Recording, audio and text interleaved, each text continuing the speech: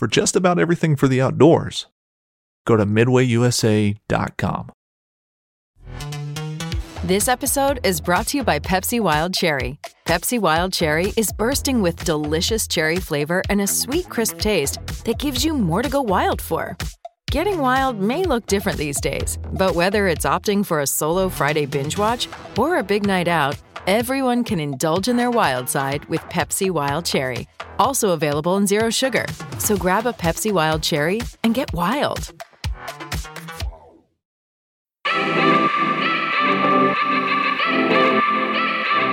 Happy Tuesday, everybody. Today is November 21st, 2023. I'm your host, Aaron Blasey.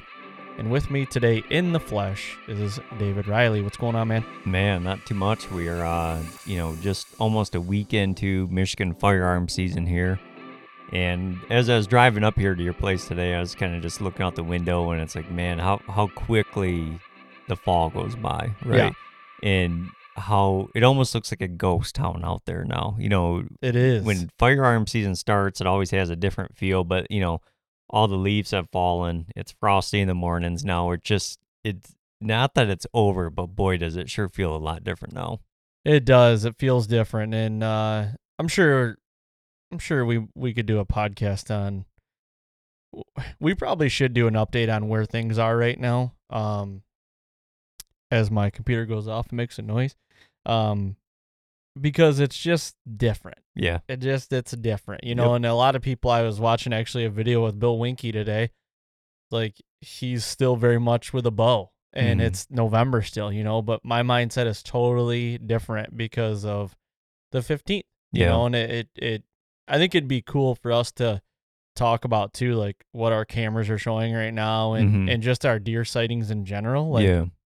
Like you said, it's a ghost town. Yeah. It's weird. It totally changes, and I know every state deals with firearm season, and I know they, each of them probably feel somewhat of the same impact, but it's like, the more I start to travel hunt and the more, I'm interested in hunting the biggest stuff that I can find in Michigan, the more appealing it becomes to start traveling out of state here in mid to late November. Yeah, and like the travel thing, it's, we just got back from Kansas not too long ago, and, looking at that trip, we had a lot of fun, but I kind of wish we were in Kansas right now. Yeah. You know what I mean? And Yep. Taking that in consideration, I'm not saying I'll never travel again like that early, because if I draw Iowa next year, I'll be there for the first at least 10 days in November. Yeah. That's, but I will say, like, I've lost the luster for gun season. Yeah. I'm not saying I'll never, ever tote a gun again, because never, ever is a long time. Yep. But, I still have a tag in my pocket, and I have yet to even have a desire to go out and hunt with a gun. Yeah. It's been, when you say that, it makes me think it's probably been close to 12 years since I've gun hunted, and I have nothing against people gun hunting. The real positive thing for me with gun season usually is seeing my close family members have success. My youngest brother shot his first ever buck during gun season. Grandpa Wayne shot himself a really nice buck here in gun season. So that's a positive, but it just year after year, you can't help but just see the change in the deer woods. You know what I mean? Yeah. It's, my dad came over yesterday, and he's like, Aaron, I think the rut's over. And I'm like, yeah, it feels that way. Mm-hmm. And I said, in my opinion, I feel like it's over because, our cameras, like, not the cameras, sorry, but the people, I mean, we have over 600,000 gun hunters. Yeah. Okay. Gun hunters. So it's like, you get that many people in the woods, it's going to start pushing deer around and going to be vacating areas. And then you see how many deer died opening day. Yeah, I don't remember how many the number was died opening day, but what I can tell you, here we sit on Tuesday, that by the time Wednesday hits, right? Is it Wednesday or Thursday? It's been a full week of gun season, that it will be close to 100,000, and those are only the deer that are reported. Yeah, right. Yeah, and like you said, like I'm not sitting here like mad at people for gun hunting. Yeah. Like, it's not. Yeah. I'm not mad. Like gun hunting, I still love the nostalgic, atmosphere of gun hunting and deer camp and everything. It's just internally in me, like for me to kill a deer with a gun doesn't hit the same as it used to. Yeah. You know what I mean? And I'd much rather do it with a bow and but I will say my biggest beef with not gun season, but with just Michigan deer hunting is I really wish we had $1. I Yeah. really wish it was a $1 tag. Yep. Because obviously we'd have to look at the registered deer harvest or buck harvest on November 15th, but let's just in fact say it was like 20,000. I don't know what it is, just a fictitious number.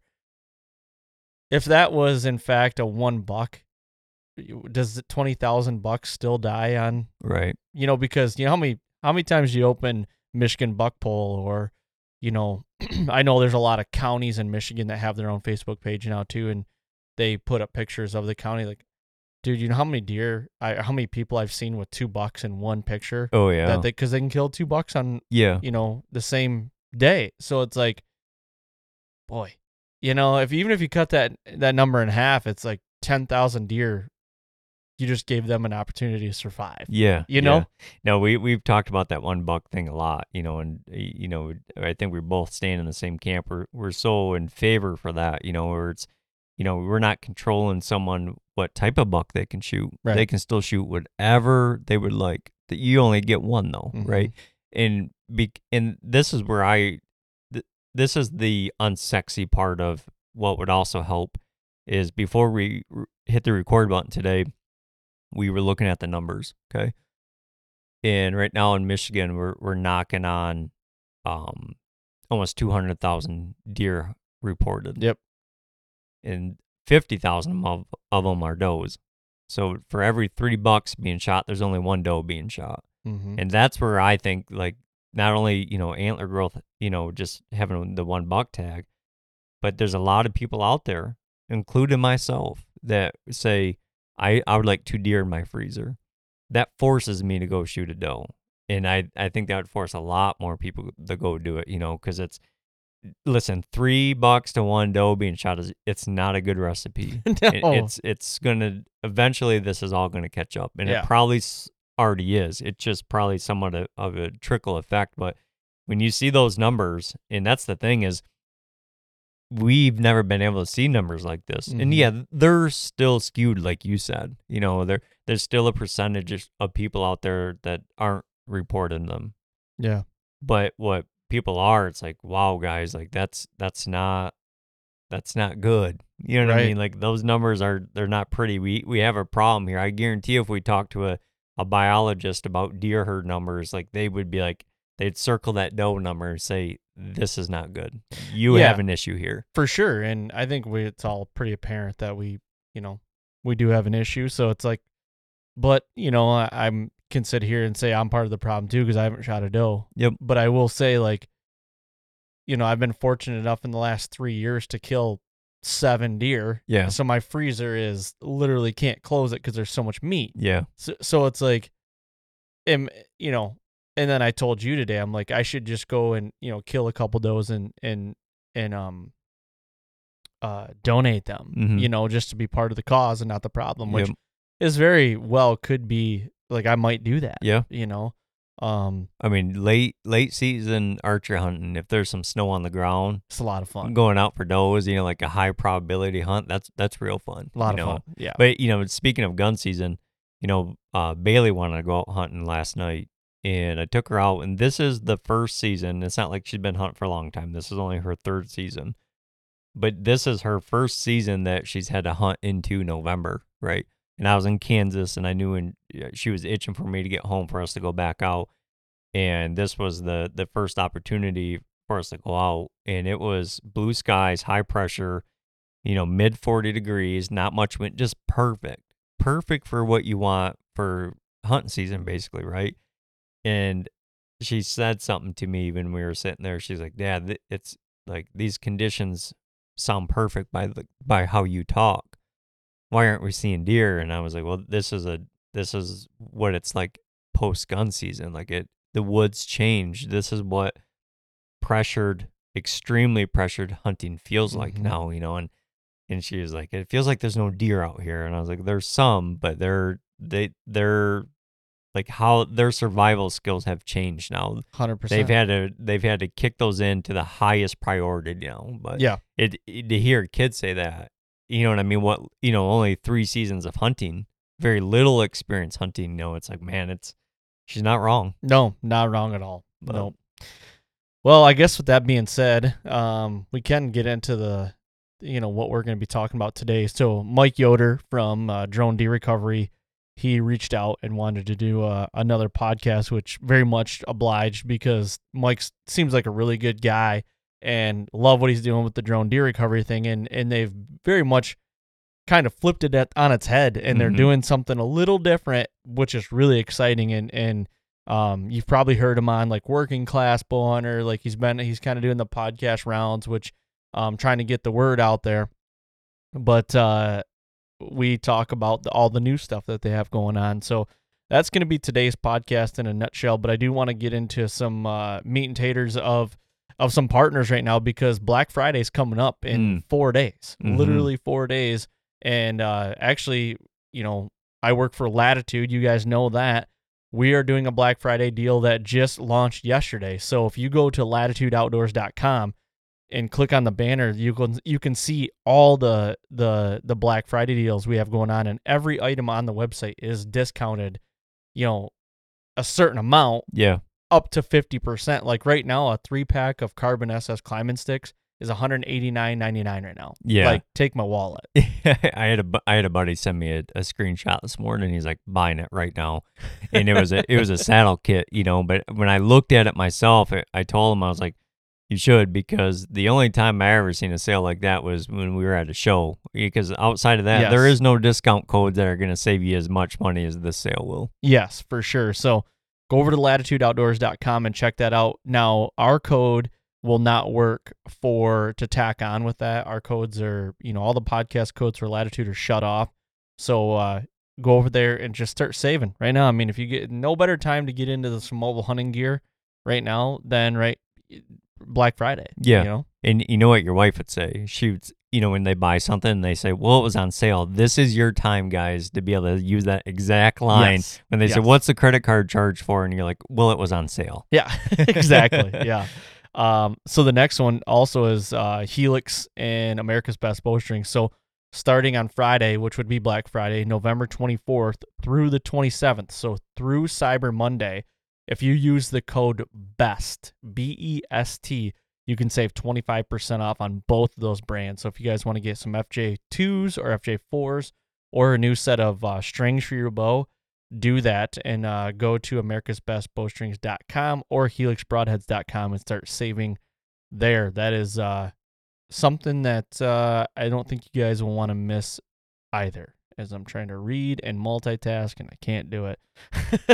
But also some other companies, I already said Helix, Exodus Outdoor Gear. You can use the code TF for 15% off right now at ExodusOutdoorGear.com. They have the 5-year no BS warranty with theft and damage coverage for their rival cell cams. And then they also have arrows, and they have the solar panels and everything. You can go there, check them out at ExodusOutdoorGear.com.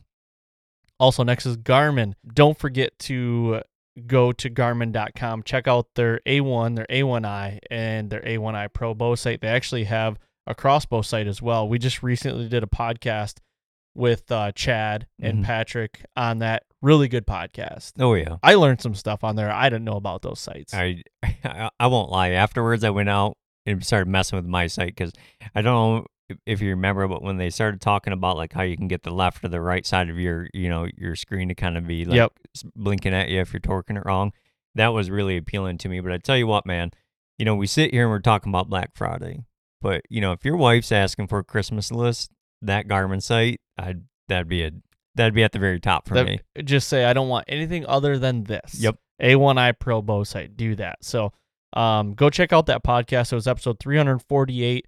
It explains a lot about the site and the technology. If you guys are looking to get into some more content, check that out and go check out the site as well.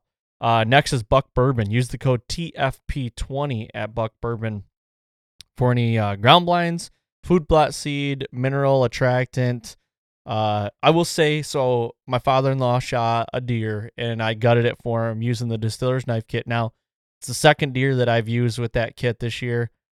Thoroughly impressed with that. I thought it was going to you always have that, how long will it keep the edge? I'll tell you what, man, every one of those knives kept the edge really well from my first deer, and I didn't sharpen them. Yeah. I'm one that will literally take 8 knives in the woods with me. If one's not sharp, I'll throw that out and give me the next sharp one. So these ones are still pretty darn sharp. Yeah. I've done 4 with them so far this year, and 2 for me, then 2 for Grandpa Wayne. And the second one I did for Grandpa Wayne, he said, "Where'd you get that?" And I told him, and he said, "Well, I need one." I'm like, "Well, I got all his deer for him nowadays." Yeah. I'm like, you don't need one, but he's like, "I need one of those, DJ." He's like, "Okay, we can get you one, Grandpa Wayne." Yeah, so check out the Distiller's Knife Kit from Buck Bourbon. You can see it if you have a local Tractor Supply like we do here in Michigan and stuff. I actually don't even know what other states they're in, but Tractor Supply is a big Buck Bourbon dealer, so check them out there as well. Prime. This is a huge one. Prime just launched their new bow, the RVX series, on November 14th. We did a podcast with them talking about the launch. Go check that out. We are going to be going down to Prime here shortly to do a factory tour and learn more about what they got going on and everything. Really excited about that partnership. It's something I think that is blossoming into just, not just a partnership, but I almost feel like we're part of the family, and that's really big for me. I don't like to be just another fish in the pond. Feel like we're part of the Prime family, and that's really cool. Yeah, it is, man. And I tell you what, we talk about it often, just about using great products, but having great people that back those products too, that means the world. Yeah, definitely. So that's it, guys. That's keeping the lights on. I know everybody kind of complains about us, long partner reads and everything like that, but fast forward, I guess. There's a lot of codes on here that you could be saving money for, and we truly believe in all these products. So if you have forgotten those codes, look at them in the show notes. You can see them all there. But that's all we got to really say about for the intro. But I want to get over this interview with Mike. Please go to iTunes, leave a 5-star rating, and leave a written review if you have not already. Tell a friend about the podcast. That'd be greatly appreciated. And here's this interview with Mr. Mike Yoder. All right, welcome back to another episode of the Fall Podcast. And today I've got a return guest, Mr. Mike Yoder from Drone Deer Recovery. Mike, thanks for coming on, man. Thanks so much for having me back. It really means a lot. You were one of the first ones that had me on a podcast last year. And the basically listeners you got, I got a lot of feedback from it, so it's greatly appreciated. Very cool, man. I'm glad we could help there because last year you came onto the scene hot and it was awesome. I love watching your guys' content and you do such a great job putting it out there, but you've got something going that everybody's trying to replicate now, which I think is so cool to see. It's it always takes the first guy to take the leap and then everybody's just right on board. So how has been the last year, from you getting this thing off the floor to now, where are we at now? Oh my gosh. It's so nuts. Yes, it was getting it off the floor and creating content last year. It was tons of fun. And then all of a sudden we shifted into this whole business, scale it, get operators in, deal with legal issues. Dude, my head as far as it's nuts. This morning I was doing a recovery with another pilot and he heard me on the phone. Basically, once I get in the truck until I dropped him off, I was on the phone either answering calls or telling guys what to do or thinking about media. It is just insane what we're working on right now. I think it's cool. You're building literally an empire. That's really neat. And talking to you off record a little bit through text and everything, it's you're branching off into other things outside of hunting, which I think that is going to be the way of the world in the ag world. It's coming in hot and heavy, and we're going to get into that today. But man, I think it's really cool that you're doing all this. But how did I get you nailed down for an hour today without, I mean, we're in the heart of October right now. You're probably fielding calls left and right, aren't you? Yeah. Honestly, it's because I was able to get a whole team around me. So I think there's like 14 people working for Drone Deer Recovery right now, either in media or answering phone calls and pilots. So in my, we call it HQ headquarters here, we have 7 pilots that can go do deer recoveries. We got 3 Matrix 30Ts and 1 M350. So we got enough pilots and enough drones to go around to be able to go out in the field while I'm in the studio here talking with you and also working on other branding stuff. So without all the other people helping me, I couldn't do this. Yeah, I could see that. I mean, you in literally 1 year, you went from like just starting to like you're top, like I wouldn't say you're at the peak yet, but like you've gotten so big in a year, and I love to see it. Dude, yeah, it has been crazy for sure. The publicity, and I think some of it was, you could look at the technology as being negative, so you always have 2 sides, and that is, I think, what made it kind of blow up, is because you have some people thinking that it's good, other people thinking it's bad, and then you get that talk, right? You get that back and forth, like, should this be allowed? And I think that's why some of it blew up the way it did.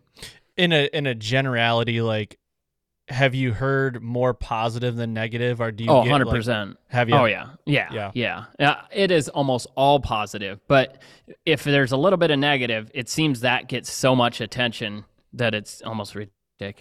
It's like anything. It just takes one guy to beat his chest on a keyboard on a forum, and it's like all of a sudden that overpowers everything good, and I don't understand why that is. Yeah, it is so weird. In anything, not just thermal drone technology, but any type of topic you want to talk about. If somebody has a bunch of negative things to say about it, it seems like that gets so much attraction. It's just dumb. Yeah. So I would love to start real quick. I want to know if you're okay with talking about how does drone deer recovery work? Do you have dispatchers? Do you have people like that where are fielding calls and like getting a hold of drone operators maybe in that area? Like, hey, can you go take this recovery? Or how does that all work? Yeah. So this is the part where you and I were talking earlier. Are we going to jump into it right now? Because I can tell you how we were working, but I can also tell you how we're going to go from here. Like, this is literally brand new how we're going to structure this website. If you're good with it, let's go. Like, if you're good, let's run it right now. So the new website will be like this, is we started this season off as a dispatcher, like you're saying, where we had calls coming in, and then we had operators picking up the call, and then we'd call our nearest operator and get him lined up. Now, what we're going to do is we need pilots. We need drones in the sky to help hunters. There's so many coming in that there's not even near. We got 33 or 35 operators in 15 different states, but that's not even close enough to deal with all these leads, because there's leads coming in on Sunday.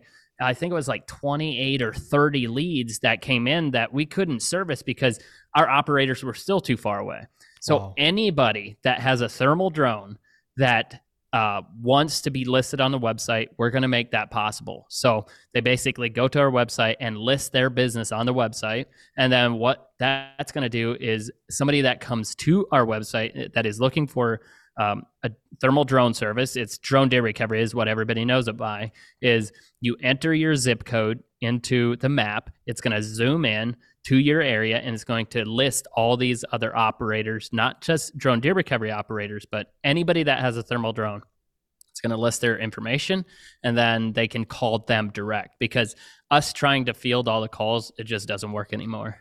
Yeah, man, I could not imagine how many calls you're fielding like in an evening. Like, it's got to be 30, 40, 50. Is that low? Is that high? I mean, I feel like there's a lot. That's right in there. And what's crazy is we think of deer because we're on a deer hunting podcast, but pet recovery, huge. Really? Like, are you kidding me? If you would have told me that this many people are finding Drone Deer Recovery to find their pet, and when I say pet, it's any type of pet. It's like cats, dogs, horses, cows, whatever, might be. They're calling Drone Deer Recovery to come find their pets. And it's like, I just feel bad when there's a guy in Arizona and I'm like, I'm sorry we don't have anybody close. What I need now is just people listening to this. If you have a thermal drone and you want to be listed on a website, put your information on a website. That way, when that guy calls in Arizona, he can call you if you're, around there. That makes total sense. So what I'll do is if you have a link or something whenever you get it, I would like to put it in the show notes so people can go right to the show notes if they're listening to this, click that link, and it gives them all the information to be able to get a hold of you to get signed up for it. And like you said, it'd be nice to have drone, deer recovery, drone operators in every state and multiple of them. And that would be huge because like you said. Yeah. So when we launched the pilot program, right, we launched it and we thought more people are going to come in, and it's a little pricey. It was like $5,000 to become a pilot. But we were, you were getting a lot of marketing done for you. You were getting training from me. You were getting merch from us, marketing materials. So $5,000, yes, it's a big upfront cost. But if you look at starting a business, $5,000 is not that much. But it's still turned away people. And my thing is like, we need those folks that now have started a recovery business. We need them on the website. That way, if somebody, calls in, let's say Southern Florida, we don't have anybody down there. But if you operate a thermal drone and you want to be on the website, you can get on there and they can call you. So it needs to happen. Yeah, let me ask you this. So let's say just hypothetical, Jim has a drone, like a thermal drone company in whatever state, X state. So Jim's drone service.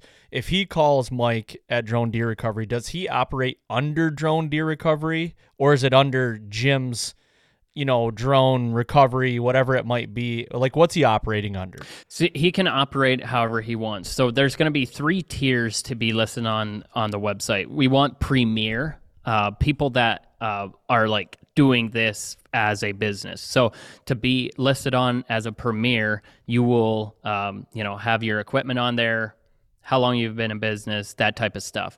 If it's just a freelancer, say you have a drone, but you just kind of want to do this on the side and make a little bit of side money, then you will just be listed like your name and a phone number. So you won't be a premier, you'll be listed down at the bottom. Gotcha. So you're just but it's still an option.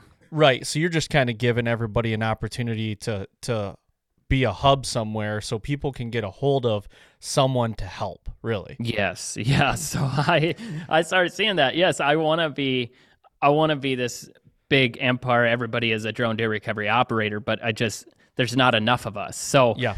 Yes, in a way they're going to be, under drone deer recovery, but they can operate however they want. I'm not going to tell you, what to make your price. If you want to go out for $100, if you feel that's what you want to do it for, go out for $100. But I'm not going to tell you what you can bid.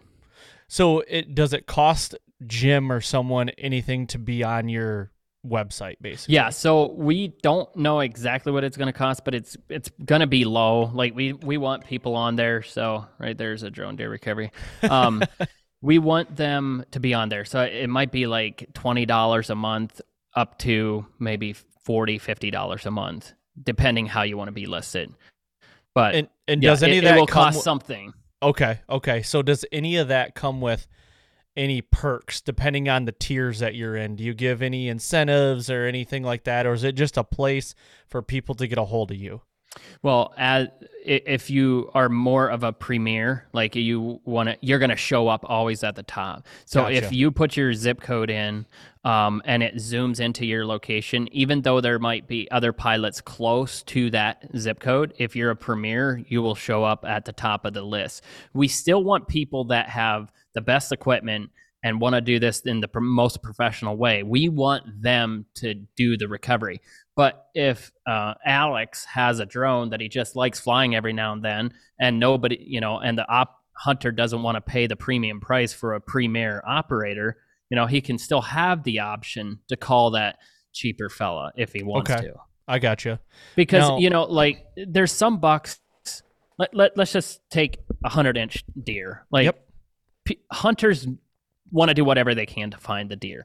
But is it for that hunter, it might not be worth spending $450 for a 100-inch deer, but it might be worth it to spend $200 to find a 100-inch deer. So if the option is there, he might still use the service. Sure. That totally makes sense. Just speaking on the deer recovery side, because we're a deer hunting podcast. Now, do you keep stats as far as like, recovery rate, anything like that where, when they go to the website, you can click on Jim's deer recovery and he's like 97% he's finding just about every deer? Well, we can't do it based on that, and I think dog guys talk about this as well, because you can filter out what calls you want to take. Like, I was talking to one of my pilots, subcontractor here, and he's like, "What's your success rate?" I'm like, "You can't go based on what mine is, because I was 100% yesterday." Like, but if you go out on something that sounds like it's a shoulder hit deer, like if I field that call and I'm like, "Okay, sounds like it's a shoulder hit, it's a little high," highly unlikely I'm going to find that deer. If I don't go do that call, that's not going to go against my record, right? Sure. Yeah. If I can't find it, then I just take the ones that are gut shot and hitting Yeah. high in the lungs and this and that, and I'm going to find them all. Yeah. So it's hard to say that, but it's going to be, we have to regulate it somehow. Like, if guys go to our website and they call Alex with a drone, and the customer that hired Alex called him and had him come out, if that customer calls us and like, "You got to get this guy off your website because he does horrible service," then we're gonna have to police it somehow. We still want people to do a professional job. I don't care what thermal drone you fly, just do a professional job, because what we have done here is built something that is just not been done yet, like seen. So we have to stay professionals in it. I like it, man. I think you're going about it the right way, and I think you're literally just in it for the greater good. You just want to help people, and I really like that. It's a great take on it. Yeah, we have to get back to just wanting to help people.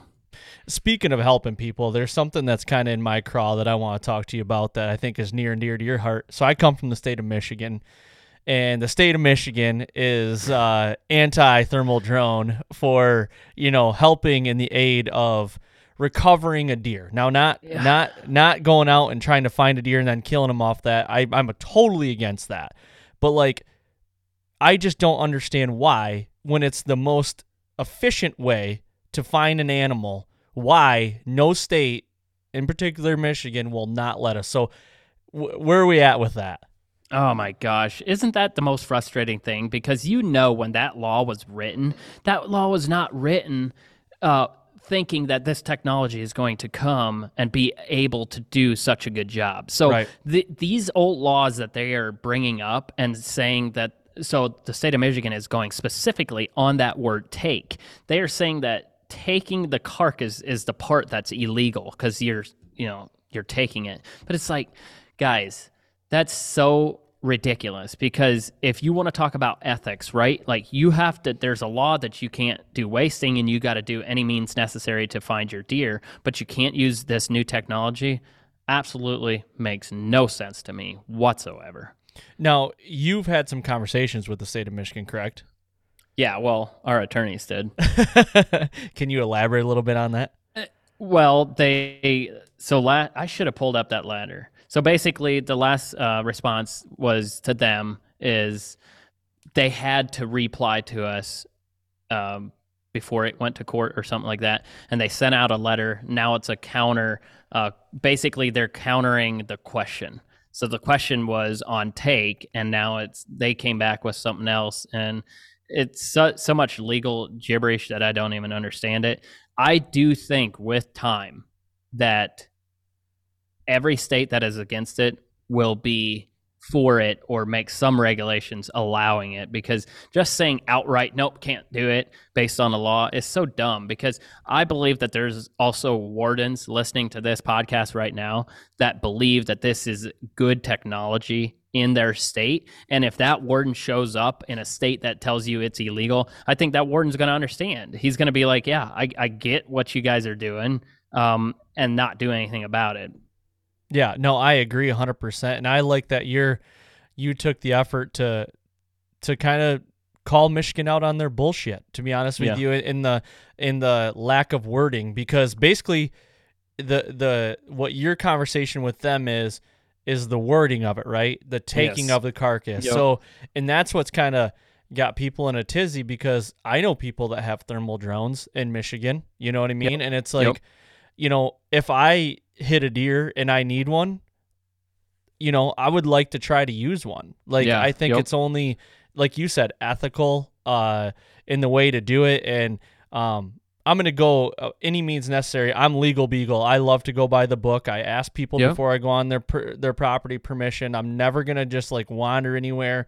I want to do it the right way, because when the shoe's on the other foot, if they ask me permission to come on my property, I want to be able to go on their property if I have a deer over there, you know? So, So go ahead. Go ahead. Oh, you're good. I was gonna say it's like this. So, you know, I started thinking all these things. It's like, guys, if you want to say that taking the carcass, right? If you pick it up and you take it, that was the illegal part. So, what about just taking my drone out, finding the carcass, and then just leaving it there to rot? Just leave it there then, if you can't legally take it. Like, how stupid are they? Because think about it. Like, you could find it. You can fly over your property with a thermal drone. You just can't use it to hunt. So if you happen to find a carcass rotting out there, you just have to leave it there. So that's what they told you? No, I'm just saying how dumb that is. Like, yeah. Because it is legal for you to fly a thermal drone over your property. Think about it. Like, it's your property. You can go out, fly across it, look at your pond, maybe look if there's trespassers out there. You can do all that. If you happen to find a carcass while doing that, then you just have to leave it there. That's ridiculous. It's complete stupidity. That's the most asinine thing I think I've ever heard, to be honest with you. What the heck? Yeah, think about it. Like, I'm just going to go out here and look for some, you know, trespassers, because there's trespassers out there, and you can catch them with these thermal drones. And you're looking, and all of a sudden you come across the carcass. You're going to be like, oh, well, there she lays. Just leave her rot. Boy, that's a big deer. I'll just leave him there. Like, really? You know? Oh my gosh. I understand a little bit of where they're coming from. They don't want people using these in the wrong light. I totally get that. Totally get it. You know? And 100%. I think if like we talked about earlier in the conversation, it only takes one guy. It only takes one thermal drone person to find a deer, go kill him because of the drone, and then, you know, and then it's like all gone. Then I'd be pissed, because it's like, what are you doing, man? Like, just respect what we got going on here. And Yep, exactly. That's it. But it's like any other topic. Like, we could start talking about the whole gun thing. It's just that. It's like one bad thing happens, and then we want to shut the whole thing down. It's like, come on. Or like, the cell cam thing.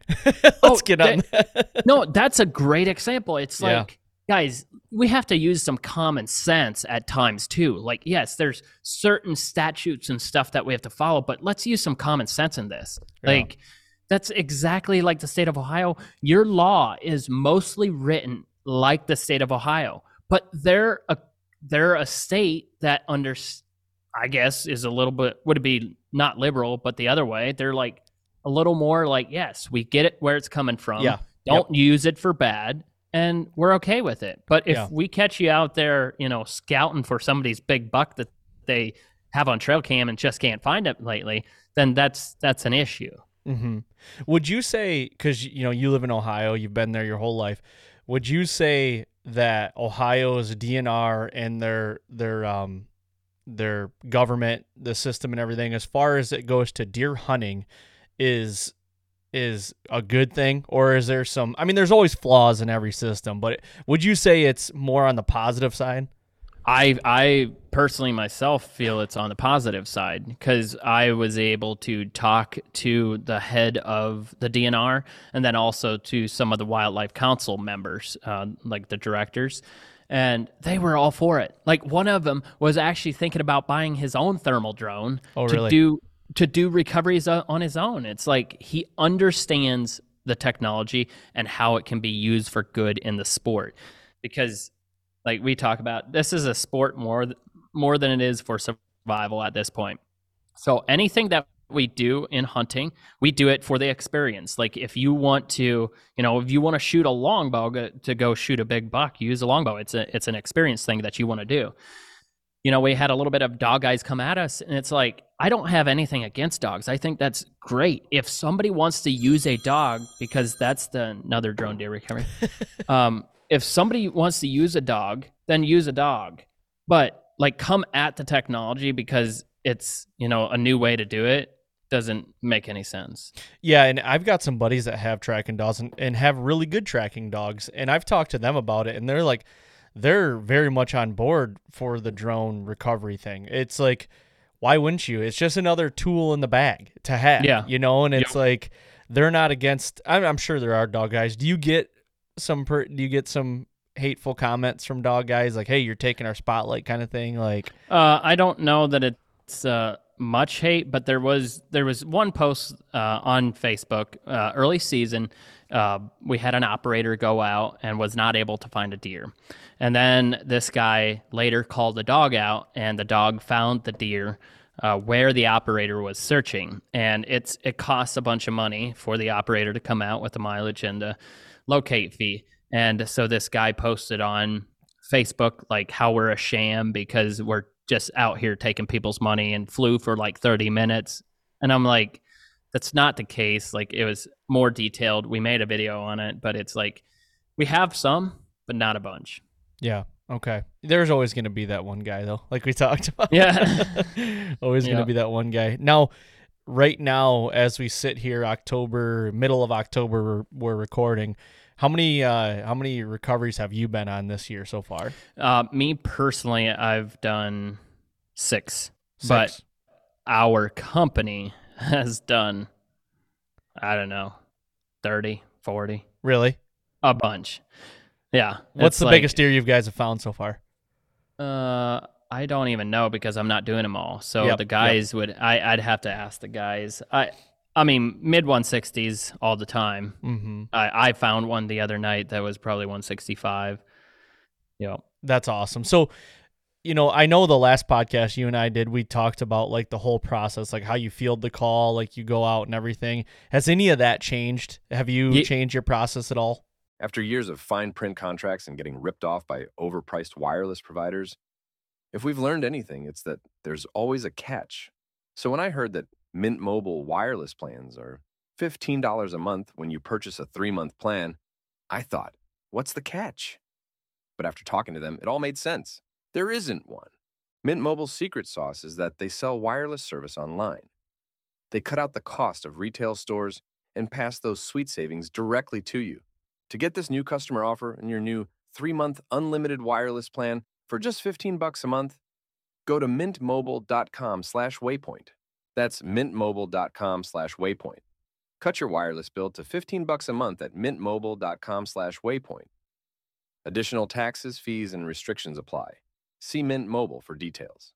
Eating better is easy with Factor's delicious, ready-to-eat meals. Every fresh, never-frozen meal is chef-crafted, dietitian-approved, and ready to go in just 2 minutes, including Calorie Smart, Protein Plus, which is the one I like, and Keto. Get started today and get after your goals. Discover a wide variety of easy options for the entire day, like breakfast, midday bites, and more. No prep, no mess meals. Factor meals are ready to heat and eat, so there's no prepping, cooking, or cleanup needed. Sign up and save. We've done the math. Factor is less expensive than takeout, and every meal is dietitian approved to be nutritious and delicious. Head to factormeals.com/waypointpod50 and use the code waypointpod50 to get 50% off. That's waypointpod50 at factormeals.com/waypointpod50 to get 50% off. Hey, it's Kaylee Cuoco for Priceline. Ready to go to your happy place for a happy price? Well, why didn't you say so? Just download the Priceline app right now and save up to 60% on hotels. So whether it's Cousin Kevin's Kazoo Concert in Kansas City, go Kevin, or Becky's Bachelorette Bash in Bermuda, you never have to miss a trip ever again. So download the Priceline app today. Your savings are waiting. Go to your happy place for a happy price. Go to your happy price, Priceline. Yeah, so it did change because, I've never thought about how it is to actually like grow an audience that's bigger than just Ohio or bigger than your county. We put this phone number out on these YouTube videos, never thinking that they get 100,000, 400,000 views. And then you have these people just calling you to talk to Mike at Drone Deer Recovery, to ask him questions about a shot or to do this in their state. And it's like, I had to separate it because I was not able to keep up with all the calls. So we had, a calling center, not really a calling center, but we had people in charge to pick up the phone. We're, like I told you earlier in this podcast, is we're going to try to go away from that, from everybody just calling Drone Deer Recovery, but have them go to the website, put in a zip code, zooming in, and then calling pilots in their area. And then I can maybe go back to how I field the calls in Ohio. So if there's still somebody in Ohio that needs Drone Deer Recovery, they can call the local Drone Deer Recovery number, and me or somebody on my team will pick it up, and we'll go through the questions and stuff like that. But in general, yeah, the whole thing shifted since you and I talked last. It just got a little crazy. You're getting too big, Mike. And it's from people like you, seriously, because it's, you guys have audience, and then Working Class Bowhunter podcasts and all these podcasts reached out, and you guys had an audience, and then all of a sudden it just goes a whoom, and you got all kinds of people listening, watching from all types of, areas. And it's not just the United States. We got people in Canada that are reaching out to us and want to either do this in Canada or want to join the team. I did a podcast in Europe or something. They do some hunting stuff over there.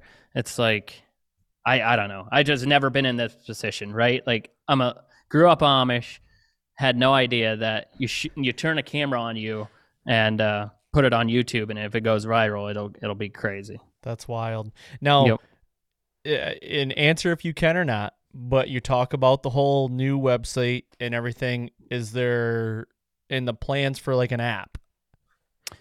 Yeah. Yep. Okay. So we are working on it friggin' hard. Like, that's the biggest thing we're working on. Okay. Is we will be an app, and we will be in your pocket wherever you go, whenever you're I don't know. So somebody just walked in. You're a busy man. You're fielding calls and people are wanting you. So there's somebody up in the RV. Okay, thank you. Yeah, just had some drones dropped off, I think. I love it. Sorry, where were we going so with this? The app. You're talking about the app, yeah. Yes, we do have an app in the works, but it takes a long time. I never knew what what all goes into creating an app, but the app will probably not be ready to launch till next fall or maybe next spring. Okay. Is it more of like a Uber in your pocket kind of thing? 100%. Oh, I love it. It's Uber in your pocket. I love it. What else can you get on the app? Like, if you don't mind asking or talking about it, is there anything else you can get on there as far as like maybe, like a picture of a deer where you can show where you hit it, and like it gives you stats of like kill shot maybe or anything like that? No, I don't. I just think that's too much information on the app, like with all the other apps that are out there, like DeerCast and stuff. Sure. People can, do that type of thing. But on the app, that's the way we have to go. It's ease of use, right? Like calling a bunch of operators or calling a bunch of pilots when you just hit a buck is going to be something that's going to kind of suck on your end too, because you don't know who's going to be available. So the app's going to make that so easy. It will function like Uber. I like it. That's a really cool. You got it all thought of. We do, but like getting it built is a problem. Like just getting it done quick enough. Sure. Yeah. Yep. Now let's transition a little bit out of deer hunting. You are dabbling into the ag world, right? I mean, what does that look like? Because I know that's something. I've got friends out in the Midwest, Illinois, Missouri, that like they're starting to fly their fields as far as like fertilizer or anything like that. They're spraying it on with a drone. Like how is that working out? Dude, it is insane. I can get fired up on the ag side because I believe that technology will completely change how farming is done. basically farmers can look at a drone and own a drone like an implement, just like they would on the back of a tractor. Sure. They are actually that easy to use. Like when you learn how the software works, you could sit, in your front yard, dump the fertilizer or dump the chemical in it that you want. The sucker will take off and it'll do it all autonomously, all on its own. Flies down, flies back, altitude, the whole 9 yards will do it all on its own. So how big is this drone? They're almost 12 feet across. Like if No way. Yeah, yep, diagonally. But it's insane. And if you learn how to use them properly, you can put multiple drones into one field to get it knocked out faster. That is crazy. And think about this, like, rutting up fields and being too wet or anything like that. That kind of throws that out the window. Oh, like yeah. Yep, it's all out the window. Yeah. So we're working on a whole system, basically like a trailer, the tanks, everything you need to just hook it onto your truck, go out and spray your fields from the road, never get into your field ever. Like I was doing a field in Nashville, Ohio, and the guy's just like, this is crazy. We just went and spent, he wouldn't tell me, but it was over $500,000 on a higher clearance sprayer. And he's like, he could have got 4, 5, maybe 6 of these drones that could have done his corn and beans whenever the world he wanted to. It wouldn't have to be, that doesn't have to be dry for him to go spray this stuff. And he would have been able to send guys out there and do it without ever damaging any part of his corn. Because those big sprayers, they go down to the end and they still turn and they smash all the corn. Yeah. And your yields get better then too, So now what kind of like training would a farmer or an operator have to do? Or were you hoping like, farmers just can call you or someone that has all the stuff to do it and just come out and do it? Yeah, so there's going to be custom applicators, like companies that are custom applicators. There's going to be those people, but then there's also going to be farmers or ranchers that want their own, that don't want to hire in a custom applicator. I can teach people how to fly these things. It's like the thermal drone. Yes, it's, there's a little bit to learn, but a little common sense, you can figure it out. Right. Now, the ag side, quite a bit more there. You got to understand your energy and weight that you have in the drone. So once you get good at knowing how much battery you're going to use on the distance you're flying, but the drone will also figure that out for you. Now, those big drones, how much can they like pick up? Like how much weight can they pick up?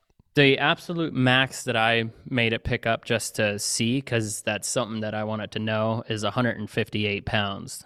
That's the T40. Wow. So when you're showing those videos of you carrying around a deer, is that real or is that AI? Isn't that crazy? Like people Dude, it looks real. It is real. It is? People.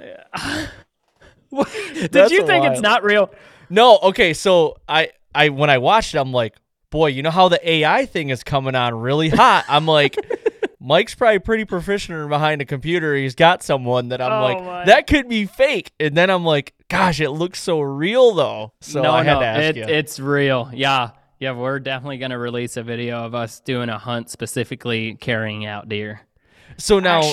Actually, I can say it on this video because it's probably going to go live on Thursday of this week. Okay. So we went to North Carolina, and we went hog hunting, and we had a hog way back in, and we flew the sucker out instead of... How did you do that?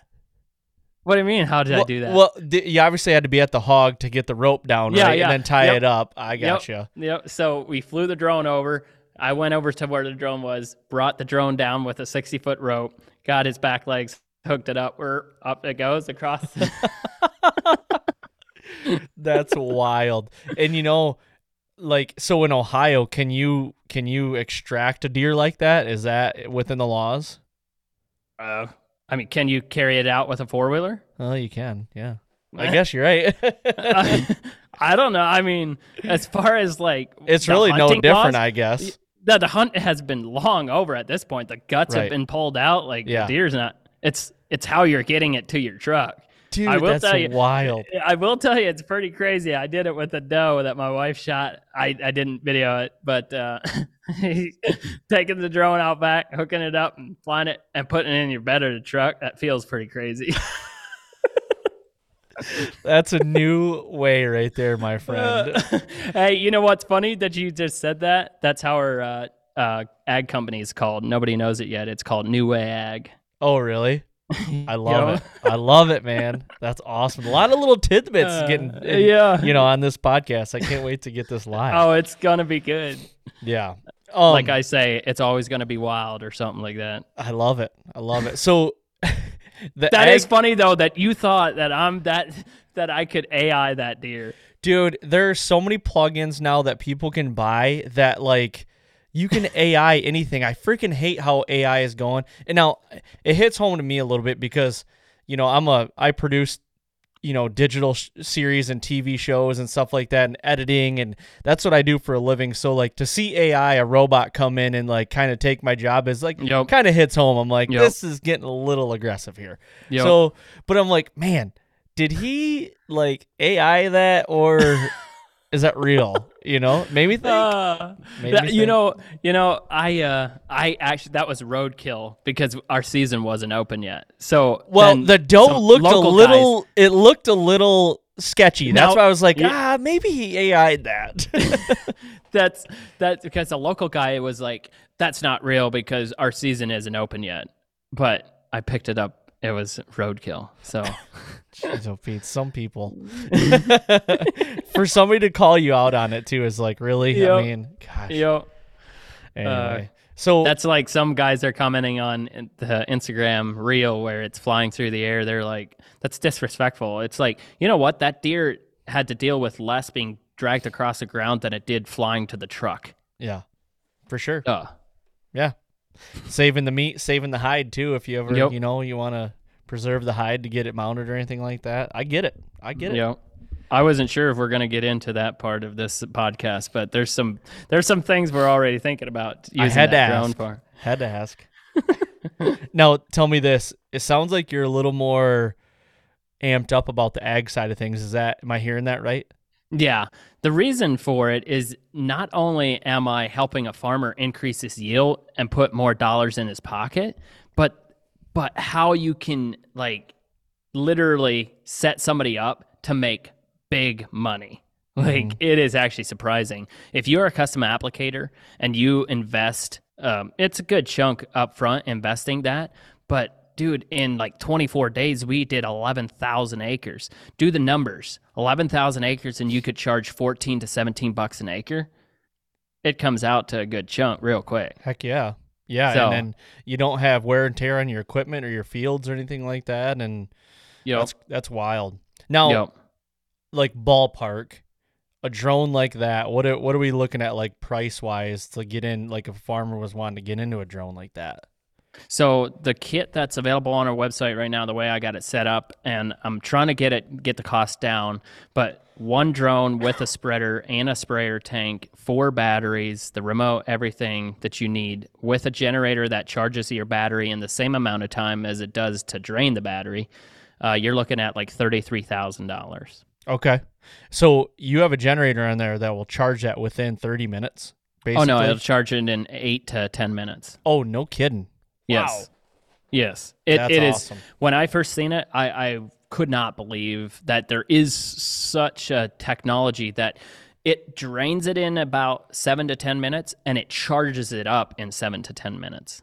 Wow. How many passes can you get in 7 to 10 minutes roughly? Well, it depends on what you're spraying. So ideal, 2 gallons per acre. You're going to spray all like the whole tank before the juice runs out. Basically, you're going to come back with 45% battery. And 2 gallons an acre, 10.5 gallons, you're looking at a little over 5 acres that you're going to get sprayed in minutes. Literally minutes, you're going to have that sprayed. Okay, I got you. Man, you got this down to a science, it sounds like. Well, it's only because I went and did it. Like, that's my thing. Like, I couldn't... People were asking me about these ag drones, and I was thinking about getting into ag drones, but like going and actually doing it, like in the field, me working every day for 20 days straight, like I learned real quick what you can and can't do. And so I'm not just a salesman. I'm not just a guy that reads a stats book and tells you, well, it's supposed to fly, 22 miles an hour and spray this many acres per hour, because they're going to tell you it's going to spray 50 acres an hour. That's not real life scenarios. But I went out there and I did this stuff, and that's why I can talk the way I talk, because I was truly there doing it. Yeah. No, that makes sense. Now, is the technology only for like spraying fields, or can you a lot of guys fly on cover crop around here with an airplane. Can you do that with cover crops and everything? It works probably even better as cover crop application. So you can carry a spreader with you. I did some ryegrass seed out in Nashville, Ohio, and he was watching that cover crop go down, and he walked inside the corn and looked at all the seed everywhere, and he's like, he's never seen seed laid down this good doing an aerial application. And normally they use air tractors or something like that. Okay, because the reason why I ask is, the airplane stuff, I think, and now I'm no farmer or anything like that, but what I've heard is it's hard for them to get the headlands real well from when they drop the seed. You know what I mean? So with a drone, I feel like you could be more precise with it. Am I correct with that? Oh, dude, it is dead accurate. Like, if it's off by inches, not feet. Really? I mean, it's literally that accurate. Yep. Okay. I like that. That's cool. And then, for a farmer to be able to buy that and just have that, like you said, like it's like another implement, like imagine being able to fly on crops. Obviously to plant corn or beans, you might not be able to do that, but anything like, like you said, ryegrass or any cover crop or wheat or anything like that, seed to soil contact that's huge, Yep. And the other technology, like the multispectral, where you can fly multispectral drones and see the health of your crop, as farmers like come around to this technology, they're going to be able to check out their corn as it's coming out and figuring out where areas are that's not doing so good and spot treating that. Like, you can literally tell the drone to fly into a 5-acre patch of a 100-acre field, go in there, spray that little section, and then right back out without ever stepping foot into it. That's wild, man. That's so crazy. It is insane. Now, will that drone, that package you talk about, will that do all that same stuff where it'll pinpoint where the weak areas are in the crop? Okay. No, that's a separate drone. It's a multispectral drone, and then you have to put that into software, and then you look at it just like an aerial, and then you can tell what the health of the corn or beans or whatever the crop is. It'll tell you what's going on. Yep. That's awesome. Now, is there anything I'm missing on the ag side? Is there anything that you see that might be coming down the pipeline or something that you want to get into that you think is pretty cool other than what we've talked about? I think that you guys are going to see more and more of these drones flying across agricultural fields in your area. I can almost guarantee you. And the reason I say that is because the FAA is loosening up on some of its rules on drones specifically, because the FAA is so ancient that it's just ridiculous at times. They have these old rules and laws that for airplanes and helicopters for agricultural, but as they see this technology progressing and getting better, they're like, okay, this is making more sense, right? Rather than putting a pilot out there and putting his life on the line, send drones out there, and if they crash into the corn, they're not killing somebody. If you rip a power line off with a helicopter, you're not too often going to walk away from that. Sure. Yeah, I totally get that. You just brought up something that triggered something in my head. So let's say, hypothetical, you do crash this drone and you cannot fix it. How many, what's a repair shop look like? Are they around, or do you got to send this thing somewhere? So we deal with Roger at Ohio Drone Repair, and I'm giving him a plug because that guy is on it. Like, he is a drone repair shop. That's what he specializes in, and he is really good. There's not a ton of them around, but that's where I go, and he gets us fixed up real quick. Okay, because I was just wondering if this does take off, this ag side of things, in which it sounds like it's going to, is there traveling mechanics that are in, people that you bring in, guys that like they do a course on how to fix these drones and everything, and then they're just in these certain regions where you can get them. That will be a thing. That will be a thing where there will be mechanics or even companies that will bring you a new drone and take your old drone with them and get that one repaired.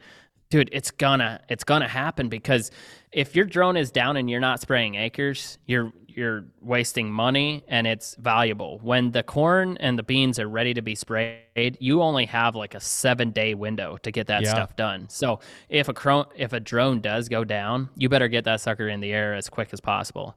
So I do see that coming down the pipe when there's more companies out doing custom applicating, and you cannot afford to sit down and fix your drone that went down. You have to stay flying. Yep. I can see that. Do you have any, do you know of any operators that do the ag stuff in Michigan?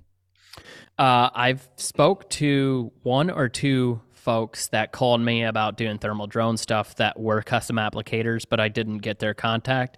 And then I have one other guy that is very serious about having custom applicator business in the thumb area.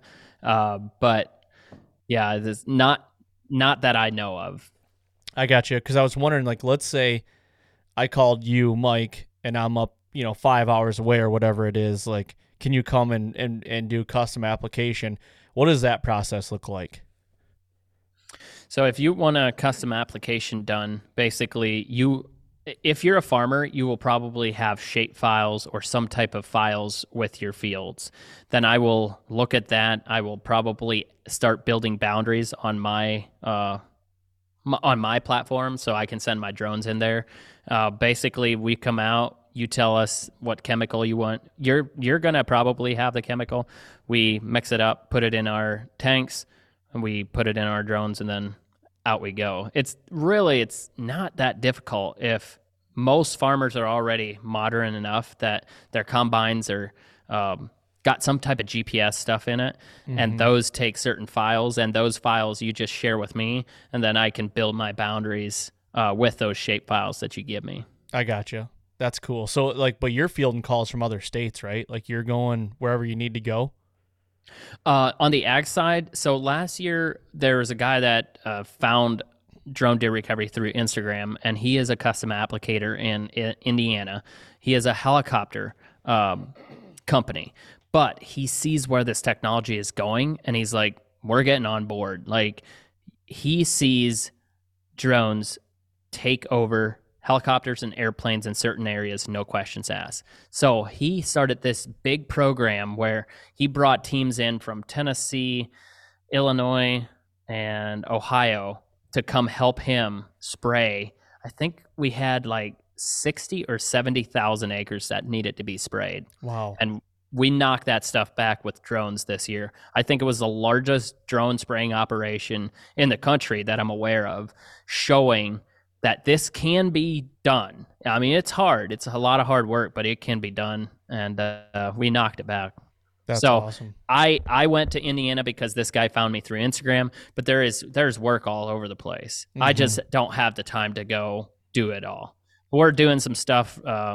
Well, I was supposed to do some stuff last week for the ODNR, but the week before that, I did like 400 acres of invasive species control. So they had us come out and fly big old CRP fields that are being taken over by Russian olive and autumn olive, honeysuckle. Yep. Yeah, I could see a market for that as well, because a lot of guys that have their property enrolled in these government programs, whether it's a CRP program or something like that, going in there and ripping, Russian olives or autumn olive, whatever, out with a tractor or something like that, that's time consuming. And that's I could see that definitely being very beneficial for that as well. Oh yeah. We were spraying some of that stuff. It'll be on the channel at some point, but like seeing the drones, the AI inside of those drones work, it comes to a tree and it like stops, climbs up over the tree and down the other side, like because it had to, we were spraying anything that wasn't grass, so it had to process what it was dealing with. Okay. And there were tall trees, there were short trees, there were trees in the middle. So you pick an altitude and you tell the drone to fly above the whatever at that height. And well, it comes to a tree that's 70 feet tall and it's 13 feet above the bush that's below it. Well, now it has to go up over that tree and come down the other side to continue its route. That's crazy. It is nuts. The time we live in, man, I'll tell you. Oh my gosh. Well, in closing here, if anybody wants to get a hold of you for anything that we talked about today, where's the best place for them to go and how to do all that? Yeah, so the agricultural side, you're probably just going to have to send us an email, info@dronedeerrecovery.com. We're still working on our ag website, so info@dronedeerrecovery.com. And then if you are a thermal drone pilot and you want to list your business name or yourself on our website, we will have that available hopefully by the time you are hearing this, and you can just go to the website and you can create your own profile. So we want to make it easy for you to go there, update your phone number if you need to, and make changes on the website itself. Okay, and I forgot one question. If anybody, let's just take state of Michigan, for example, if anybody wanted, here in this podcast, is on, the drone deer recovery side, they really want it to be legal here, what can those people do to help this law or this wording get changed? What would be the best option there? So I think the best way we can do it is sign a petition. So we should probably get a petition out there for you guys as well. We have one for Illinois, and just try to get signatures and talk to your board. Basically, I think almost all states have a council where they talk about new rules and laws and stuff like that. I don't know. It's a little ridiculous that they're being so stubborn about it. It just, we talked about it earlier. It just makes no sense. Yeah. Well, if there's any way that we can help, as the Fall Podcast can help in getting our audience out there and with a petition or anything, please let me know, because I would love to help in the aid of hopefully getting that wording changed so we can, get some operators here in the state of Michigan and we can help find some people's deer, Yeah. Yeah. I think there's some guys that are doing it in Michigan because they are they don't care what the state is saying because they know they're using it for good for the sport. Yep. It's like a guy that was, had a tracking dog. He told us that he was tracking deer before it was legal, but he knew that he was helping and doing it for good. Yeah. So there's going to be those folks that are willing to take the risk and are still helping hunters. And if somebody comes and catches him and they want to misinterpret the law, according to my take, they are misinterpreting the law. And I still think that it can, people can't do it, even though it says that they can't. But it's one of those things that there's people that are willing to take the risk, even if the state says that you're doing illegal things. Right. Yeah, I could see that for sure. Well, cool. Hit all your social channels where everybody can find you and see all your content and everything before we wrap this up. Okay, yeah. Well, we're on almost every social platform I think there is: Facebook, Instagram, TikTok, and YouTube. And it's all the same on each one. Drone Deer Recovery on every one. Awesome, man. Well, Mike, thank you very much for coming back on today. I know we'll do it again, but if you want to get a petition around and you need any help, let me know, because we'll help out any way we can. Sounds good. I appreciate it. Thanks so much, Aaron. Thank you.